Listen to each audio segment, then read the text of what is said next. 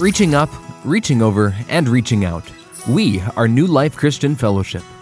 For service times, articles, or recordings of our weekly messages, please visit us online at www.nlcfchurch.org. Good morning. It is good to be here this morning, and we want to thank you for having us. As a church, we are very happy to help during this season of time that you guys are going through. We know that it is a difficult season as you wait to see what the Lord has in store for you, who He will bring here to lead you all. And I want to encourage you that the seasons of waiting, the seasons of the unknown, the seasons where you don't even really know what direction to go or where to head, those are the seasons that God brings into our lives for us to trust Him more. As part of our church Bible reading plan this week, we were reading through and memorizing Psalm 23. The Lord is my shepherd, I shall not want. And there's two artists that I listen to that have good song versions of this psalm that I've been listening to this week. And so that line has just been in my mind all week. The Lord is my shepherd, I shall not want. And as I was meditating on that this morning, I was thinking of what do sheep do as they're wandering around the wilderness? I thought to myself, I'm like, what does a sheep worry about? And I don't know about you guys, but any picture that I've ever seen of sheep, they don't really look all that concerned about anything. They don't really look that worried about anything. They're just kind of there, grazing. And I thought, man, that's a good shepherd, right? A good shepherd leads the sheep so well that they really have nothing to worry about. And I think that's exactly what God wants us to realize, that we're not in control. We don't really know what's going on. He just wants us to trust Him. He wants us to be so trustworthy and dependent on Him that we're not concerned about anything. And so I would encourage you all with that this morning, that God is in control. Just simply trust Him. He knows the plans that He has for you. And I know it's easier said than done, but trust that God is going to bring the person here that He wants for you. And as we begin the sermon this morning, I'm excited for this series that you guys have been going through, Distinctive Discipleship, and what you guys have been learning so far. It's been a great series. I've kind of listened back to some of the sermons, and it's a great series. I would actually love to do this at our church as well. It's a wonderful reminder to us. You know, I've been listening to another book from Robbie Gallaty, and he talks about this idea of discipleship. He says, when we get to heaven, he said, God isn't going to say, how were your sermons? Did you worship? Because He didn't tell us to do that. When He went back to heaven, He didn't say, make sure you preach, make sure you teach, make sure you do distinctive discipleship. He said, make disciples of all nations. And so when we get to heaven, He's going to judge us based on how well we did that.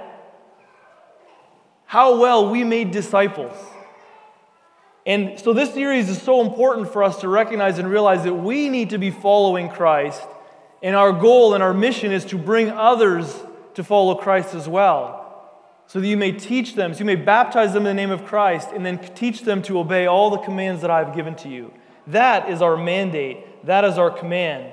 And so 3 weeks ago, when Bill started this series, he talked about, are you a stagnant Christian? He challenged you to think about where you are in your spiritual lives. Are you where you want to be? Or are you stagnant? Kind of like a pond that never has any fresh intake of water and just sits there and starts to stink after a while. We need to be much more like rivers that constantly have water flowing through them. They're fresh, they're vibrant, they're living, they're active. 2 weeks ago, Randy Fair talked about living as those made alive in Christ.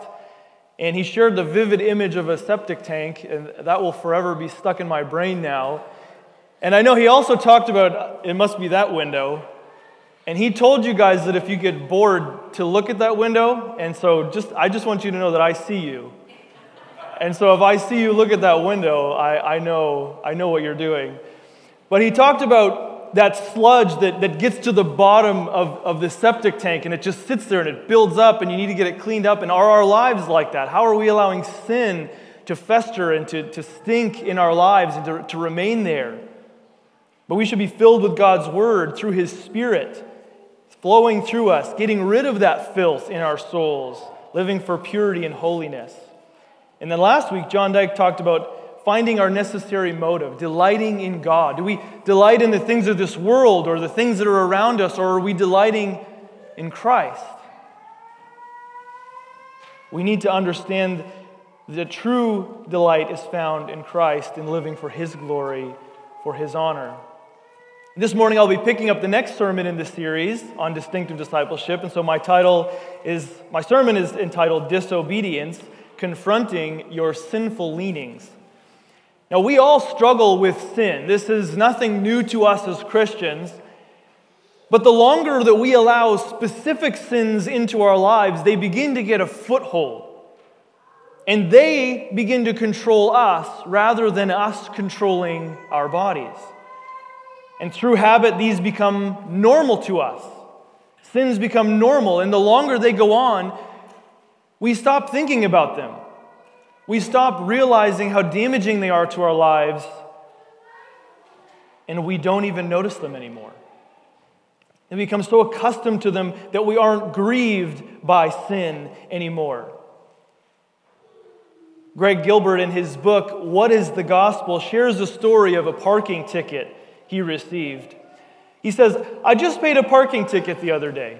It was easy.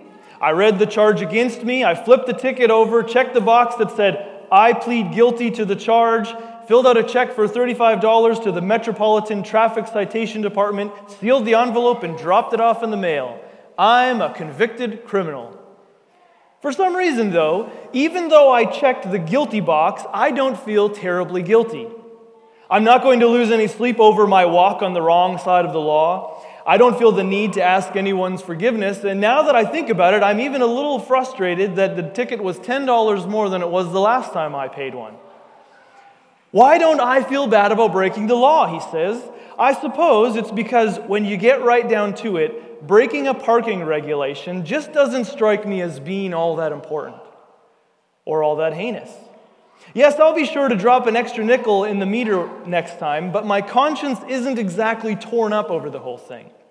One thing I've noticed over the years, Gilbert continues, is that most people tend to think of sin, especially their own sin, as not much more than a parking infraction. Yes, of course, we think. Technically, sin is a violation of the law handed down by God on high and all that, but surely He must know there are bigger criminals out there than me. Besides, nobody was hurt, and I'm willing to pay the fine, and come on, there's no need for a whole lot of soul-searching over something like this, is there? Well, I guess not, if you think of sin in that cold way. But according to the Bible, sin is a lot more than just a violation of some impersonal, arbitrary, heavenly traffic violation. It's the breaking of a relationship, and even more, it is a rejection of God Himself, a repudiation of God's rule, God's care, God's authority, and God's right to command those to whom He gave life. In short, it is the rebellion of the creature against his Creator. What we need to understand is that sin separates us from God. That's exactly what happened in the Garden of Eden. God created everything good, and then man sinned. And then even though He was gracious in atoning for their sin and covering their shame and their nakedness and their guilt, He had to remove them from the garden. He had to remove them from His presence because God is holy. God cannot be in the presence of sin. We must understand that the wages of sin is death.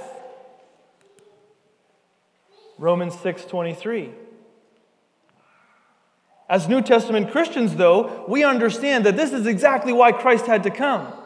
Because our sin condemns us, and our sin means that someone has to die. Blood has to be shed for the sin that we've committed. But we know that's why Christ has to come, which is why we need to know the other half of that verse. But the free gift of God is eternal life in Jesus Christ our Lord. Because of our faith in Jesus Christ, we have been delivered from death to eternal life. Praise God. And as we walk in this wonderful truth, though, we must be putting to death the deeds of the body. We must be putting to death sin. We must strive to walk in obedience to God and His Word, striving for holiness, striving for righteousness. And in Deuteronomy, God tells His people why He gives them His law. He says, first of all, you benefit from my law. You benefit from walking in obedience to my Word. But then the nations around you will see my wisdom and what a wise God they have and the rules that He has placed over them. And so as we confront sin and obey God's Word, He will give us victory. And as Brother Abe has already read this morning, our text is 1 Corinthians 10, verses 1 through 13. Now, Paul wrote this letter to the Corinthians. It was a church in the city of Corinth. And the city of Corinth was in a strategic location for trade. And because of this, it was filled with sexual immorality, religious diversity, and a lot of corruption. And so the church that was planted there struggled amidst all of these things going on. They struggled to obey God in the midst of a city that was rampant with sin. And here in chapter 10, though, Paul warns them. He warns them using the example of the Israelites in the Old Testament. He warns them of God's discipline on sin. The Israelites had been chosen by God to be His people. They had received His protection, His blessing, His own presence. But they turned from God and began to find their assurance in their heritage. And so the first thing that I want us to see this morning is that obedience leads to assurance. Obedience leads to assurance. The Israelites were slaves in Egypt for 400 years, suffering the punishment under Pharaoh.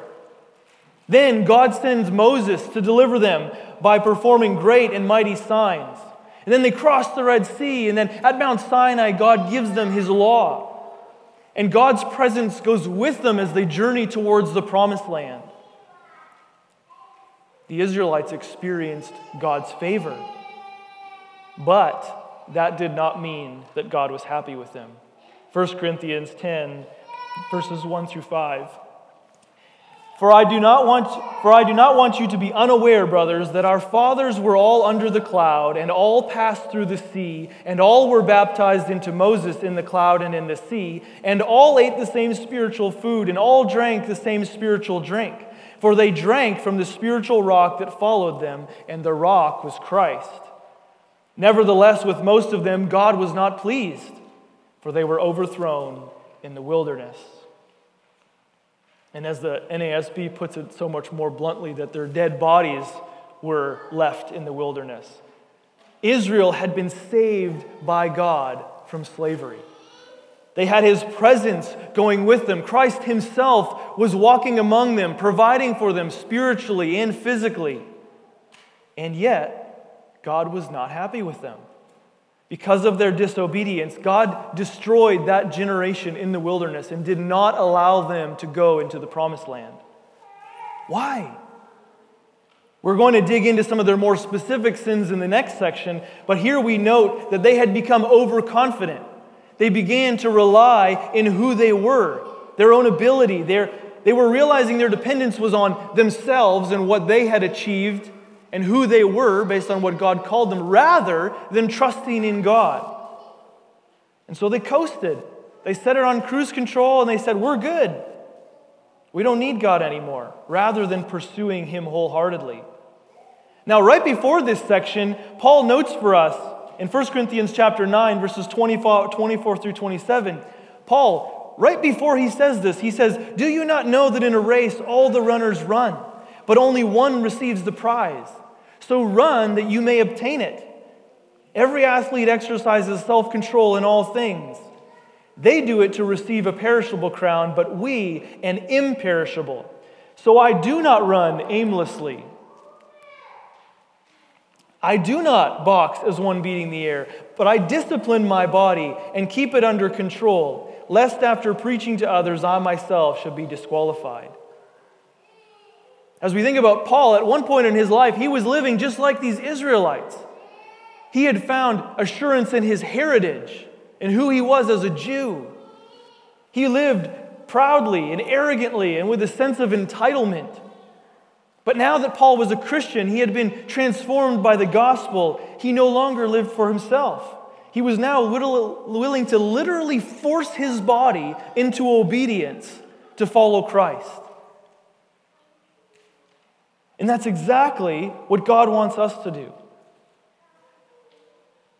Again, as the Israelites, they had received all these blessings, all this privilege, and it should have led to them living their lives passionately and boldly for God, but instead, they began to turn to other things. Now, most of us are familiar with the royal family. And Phoebe Tatham, writing for Hello Magazine, shared a bit about Prince George, the son of Prince William and Duchess Kate. He was born in 2013.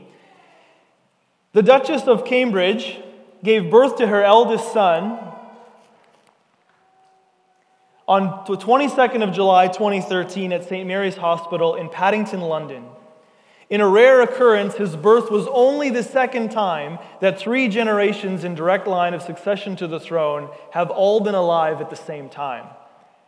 The eldest son of Duke and Duchess of Cambridge is third in line to the throne after his father, Prince William, and grandfather, Prince Charles. Now, George was a normal baby. And what I mean by that is not that we know that every child is created uniquely in the image of God and is therefore special, but what I mean is that George was just a normal baby. He had eyes, he had ears, he had toes, he had all the normal body parts that most babies have. And yet each one of us knows how different Prince George is from the rest of us because of the family that he was born into.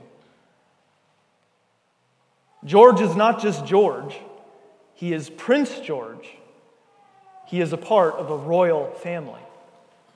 Now, the stereotype of royalty is that they're entitled, they're selfish, they're unable to relate to others because they've had everything handed to them on a silver platter. They're above the law. Normal rules don't apply to them, and they can get away with pretty much anything. And when Prince George is older and he bears the responsibility of leading an entire country, he's going to have to decide if he is going to lead the country from that place of entitlement, that place of selfishness, of feeling like I'm somebody and I deserve this, or if he's going to lead from a place of humility that says, I could never have chosen where I was born, to what family I was born. I didn't choose this. It is the sovereignty of God that I am here to lead these people. He's going to have to make that decision. And this is exactly what the Israelites missed.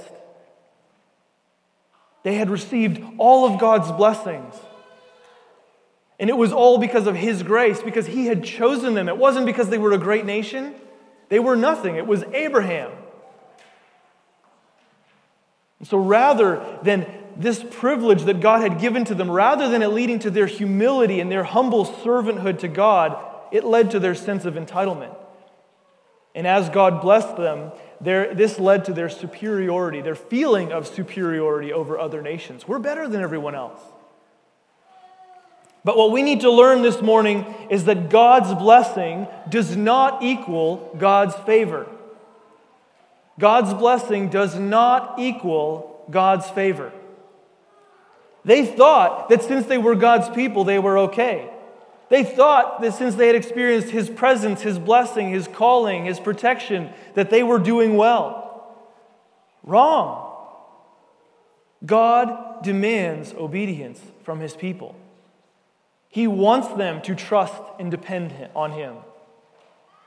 The Israelites were disciplined because they refused to trust God. They refused to depend on Him, and they began depending on themselves.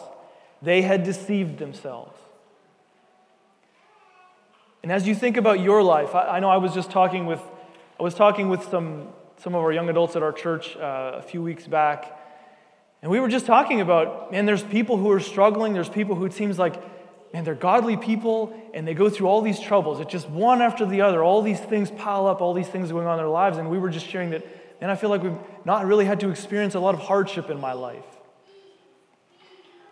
But just because we're experiencing God's blessing, just because this season of life may be good for you, it does not necessarily mean that God is happy with you. It does not mean that He's happy with me. We can't make that assumption. We can't assume that we are experiencing God's favor, and therefore that means that we're experiencing His blessing, and that means His favor is on us. We can't rely on our heritage. Maybe we all know there's people who feel like Mennonites are up here and everybody else is down here. We know people that think like that. We can't rely on our heritage and think that because of who we are, we'll all of a sudden get a free pass. We can't rely on a prayer we maybe said a few years ago. We can't rely and depend on those things. We have to evaluate today, is God pleased with us? And that is dependent on our obedience. Our obedience leads to our assurance. God has saved us to something. We often talk about what God has saved us from. He saved us from hell, and He has saved us from that. But He's also saved us to do something, to walk in His word, to walk in faithfulness, to show the world His wisdom and His power as we obey His word. And the only way that we can know and be sure that we are God's children is if we walk according to His word. Jesus said this in John chapter 14, verse 15. If you love me, you will obey my commandments. A person that understands what Christ has done for them, has had their heart transformed by the gospel of Jesus Christ, will surrender themselves to God, will surrender themselves in submission to His word. And when we obey God's word, we can have the assurance that we truly are His children. The Israelites had become entitled, and as we will see, this led to their sin, which led to God's discipline. And we need to learn that sin leads to discipline, but obedience leads to blessing. Obedience leads to blessing. Now, as we read the Old Testament, we're constantly confronted with two ways of living. We know that when God called His people, He set before them blessings and curses.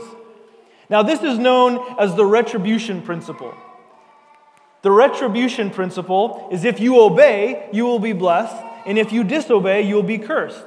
In other words, you get what you deserve. We live in a reaping and a sowing world, and that's what God has placed us in.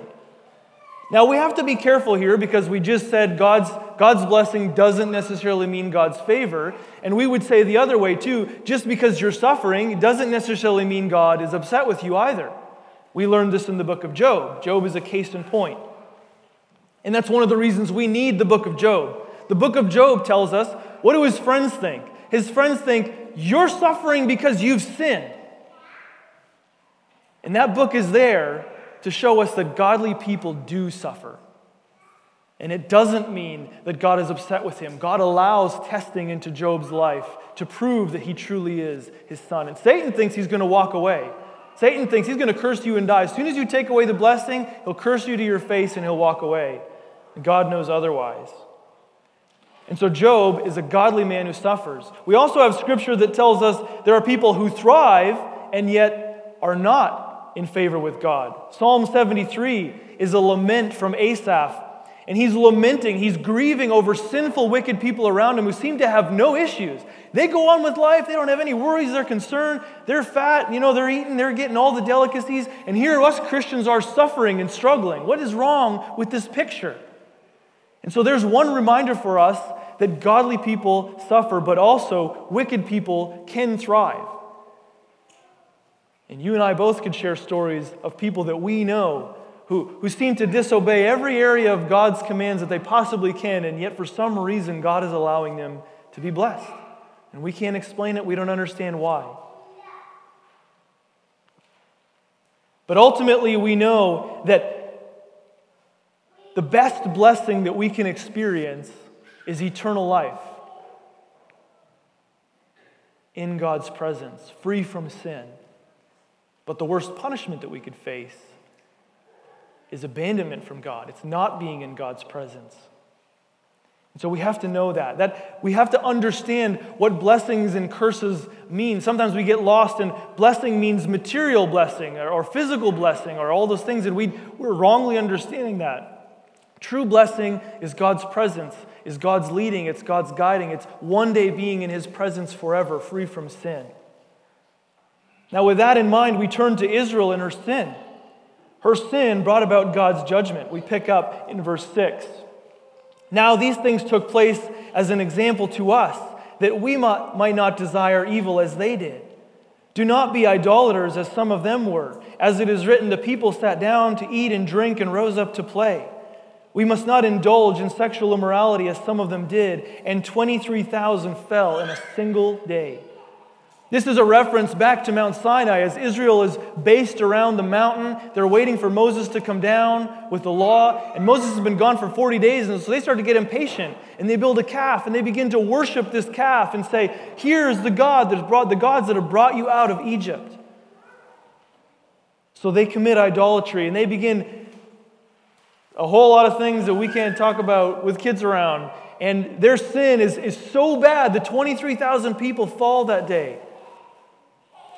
There's the leaders that rise up and kill some of the people who are instigating, and then there's a plague that goes out as well. And so God's judgment comes on them because of their sin. And Paul goes on in verse 9. We must not put Christ to the test as some of them did and were destroyed by the serpents, nor grumble as some of them did and were destroyed by the destroyer. Now this was, what Paul is referencing here is on the journey to the promised land, the Israelites were grumbling, they were complaining, and they saw everything that God brought into their life as an inconvenience, as God's lack of love for them. That God just wants us to suffer and struggle, and He doesn't know what's best for us. And so they were distrusting God. And so He disciplines them. He brings snakes to destroy them, and as well as a destroyer, and God is punishing them. At the end of this whole thing, there's over 20,000 people that die. The Israelites were guilty of idolatry, worshiping other gods. They were guilty of sexual immorality. They were guilty of not trusting God, but testing Him. They were guilty of grumbling and complaining, and this disobedience led to their punishment. Because of their failure to obey God's word and trust His plan, they brought God's judgment on themselves. And what we need to understand is that God's discipline is for correction, not punishment.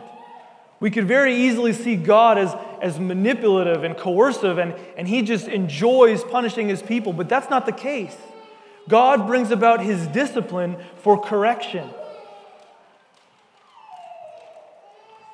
In verse 11, we go on and we kind of see this. Now these things happened to them as an example, the text tells us. These things happened as an example.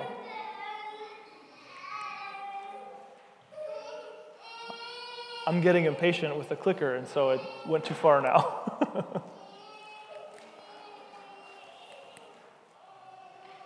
I don't know if I'll be able to go back, but 1 Corinthians 10 verse 11 says, now these things happened to them as an example. And so God brought these punishments on them to teach them. This was a part of His covenant. And He was teaching them so they would turn away from their sin and they would walk in His ways. Now in Leviticus chapter 26, God is reminding His people of His covenant, and He's saying, just remember that when I bring you into the land, if you obey me, I'm going to bring rain at the right time. Your crops are going to flourish. Your animals are going to thrive. You yourselves are going to thrive. I'm going to give you peace and security, and your enemies are not going to be able to fight against you. But if you disobey me, and this is so interesting, because you would almost think that it'd be like, if you disobey me, then boom, I'm going to cut it off. But that's not what God says. He says, if you disobey me, I will punish you. And if you refuse to listen to me, then the punishment is going to get slightly worse. And if you refuse to listen to me, then the punishment is going to get a little bit worse, and so on and so on and so on. And God shows His grace and His mercy that in their punishment, He could just immediately cut them off from His grace. And that's not what He does. Because His discipline is aimed at correction, not punishment. We think of this when we're parenting. This is supposed to be the purpose of our discipline with our children, right? And for those of you who have children, young children especially, you know how difficult it can be to discipline children out of correction rather than trying to punish them. When we allow our frustrations and emotions to control us, we end up disciplining as a sort of way to get revenge on our kids. It's like, you did this, and so now you get this. Ha! Take that. It's like we're kind of getting back at the kids. It's like, I'll show you. But in our better moments as parents, we realize that discipline is aimed at redemption. It's aimed at restoration. We're reminding them of God's grace in our discipline, that even though you've sinned, I still love you the same way God loves us even when we sin. But we have to correct you. We have to discipline you to bring you back to the path of righteousness. And that is exactly what God's intending for His people. He wants them to experience the best life has to offer. He wants us to experience the best life has to offer. And so He guides us with His words. And every once in a while He disciplines us because He loves us and He wants us to come back to His ways. When we trust God and His word and live in obedience, then we will experience His blessing. The last benefit of obedience that we're going to see this morning is that obedience leads to victory. Obedience leads to victory. The Israelites were wrong in assuming that God didn't want what was best for them. And that's exactly what they were doing. At every turn, they questioned God. They questioned His motives. They questioned where He was leading them, where He was guiding them. And they were distrusting Him. They didn't believe that God wanted what was best for them. But God does want what's best for us. He desires to lead us, to bless us, and to give us victory if we will trust Him in His ways. As we go back to verse 11, we'll read through kind of the whole verse. Now these things happened to them as an example, but they were written down for our instruction, on whom the end of the ages has come. So on the one hand, God wanted to use them as an example to His people, but now He's written them down for our instruction. Many of you have heard that saying, a good man will learn from his own mistakes, but a great man will learn from the mistakes of others. As guys, I think maybe guys are more stubborn in this way. We tend to be more stubborn in this way sometimes, where it's like, I need to learn it for myself. You know, someone can warn you, but you're like, I think I can do it. I think I can pull it off. We tend to be.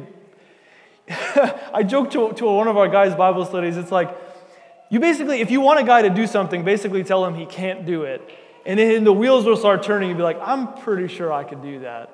You know, we've thought of ridiculous things where we're like, it's impossible, and yet there's a part of our brain that goes, but I still want to try it because maybe I'm the outlier. Maybe I'm the one that actually could do it, right?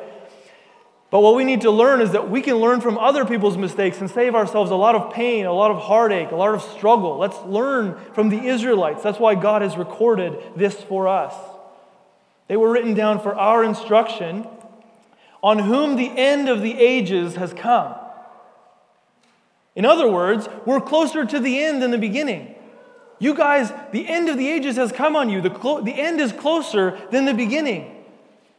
And as I was thinking about this, I was thinking about sports. And it doesn't really matter what sport you pick. I mean, I could pick hockey because the playoffs are going on right now, and we've been watching a lot of hockey as a family. But in the beginning of the season, the first few games of the season, every play, every possession of the puck, every mistake, it doesn't really seem all that serious. Because you're at the beginning of the season, you got lots of time to make up for it. But as you get closer to the playoffs, and now you're in the playoffs, and you're getting closer to the end of the game, and now those little mistakes are glaring issues. There's maybe a blown call, and now we take so much more seriously every single aspect of the game. You have to be sharp. You have to be laser focused so you don't make any mistakes that could lead to the team losing, right? And when you get to the dying seconds of the game, and you're drawing up a play, you know, maybe for the first half of the game, you're kind of, I know that teams have strategies and they have plays that they set, but a lot of sports is relying on instinct. And so you're allowing your players to do what they do best. But as you get closer to the end of the game, you're a lot more methodical. And you say, we are going to run this play, and we're going to try to get this scenario and this situation to give our team the best chance to win. And that's exactly what we should be doing with our lives. We're closer to the end than the beginning. We're closer to the return of Christ. We're closer to God's wrath and judgment being poured out on the earth. We're closer to spending eternity in God's presence. And now that we have the example of the Israelites of what not to do, how we can walk in obedience to God's word, how much more intentionally should we pursue God? and obey his word. And Paul goes on to say, therefore, let anyone who thinks that he stands take heed lest he fall. We can't be complacent like the Israelites. We can't rely on our heritage. We can't rely on a prayer that we said years ago. We need to evaluate our lives. Am I actually in Christ? Have I truly trusted in Jesus as my Lord and Savior? Have I given my life to the one who gave his life for me? Or am I relying on something else? My works or something else to get me by? Now, with a verse like this, we need to be careful not to think that God is playing mind games with us. We tend to think of a verse like this, and it's like, how can you ever be sure of your salvation? How can we ever be sure that God is pleased with us? And so a verse like this can lead us to despair. Every single time we sin, we're wondering, am I truly a Christian? A Christian who wouldn't sin, right? And so we have to be careful. This is not what God wants for us. He doesn't want us to be questioning our salvation every day. But he issues these warnings for us to be careful, to beware, that we're not going on and we're complacent in our lives. He wants his children to be victorious, which leads us to verse 13. No temptation has overtaken you that is common to man. God is faithful, and he will not let you be tempted beyond your ability. But with the temptation, he will also provide the way of escape that you may be able to endure it. Now, we all struggle. We all struggle with sin. And though none of our situations are the same exactly, there's a commonality in what we go through that's universal. I think back to in the book of 1 John, chapter 2, John talks about the lust of the eyes, the lust of the flesh, the pride of life. I think every sin could be categorized in one of those three categories. And so we all struggle in those same general ways.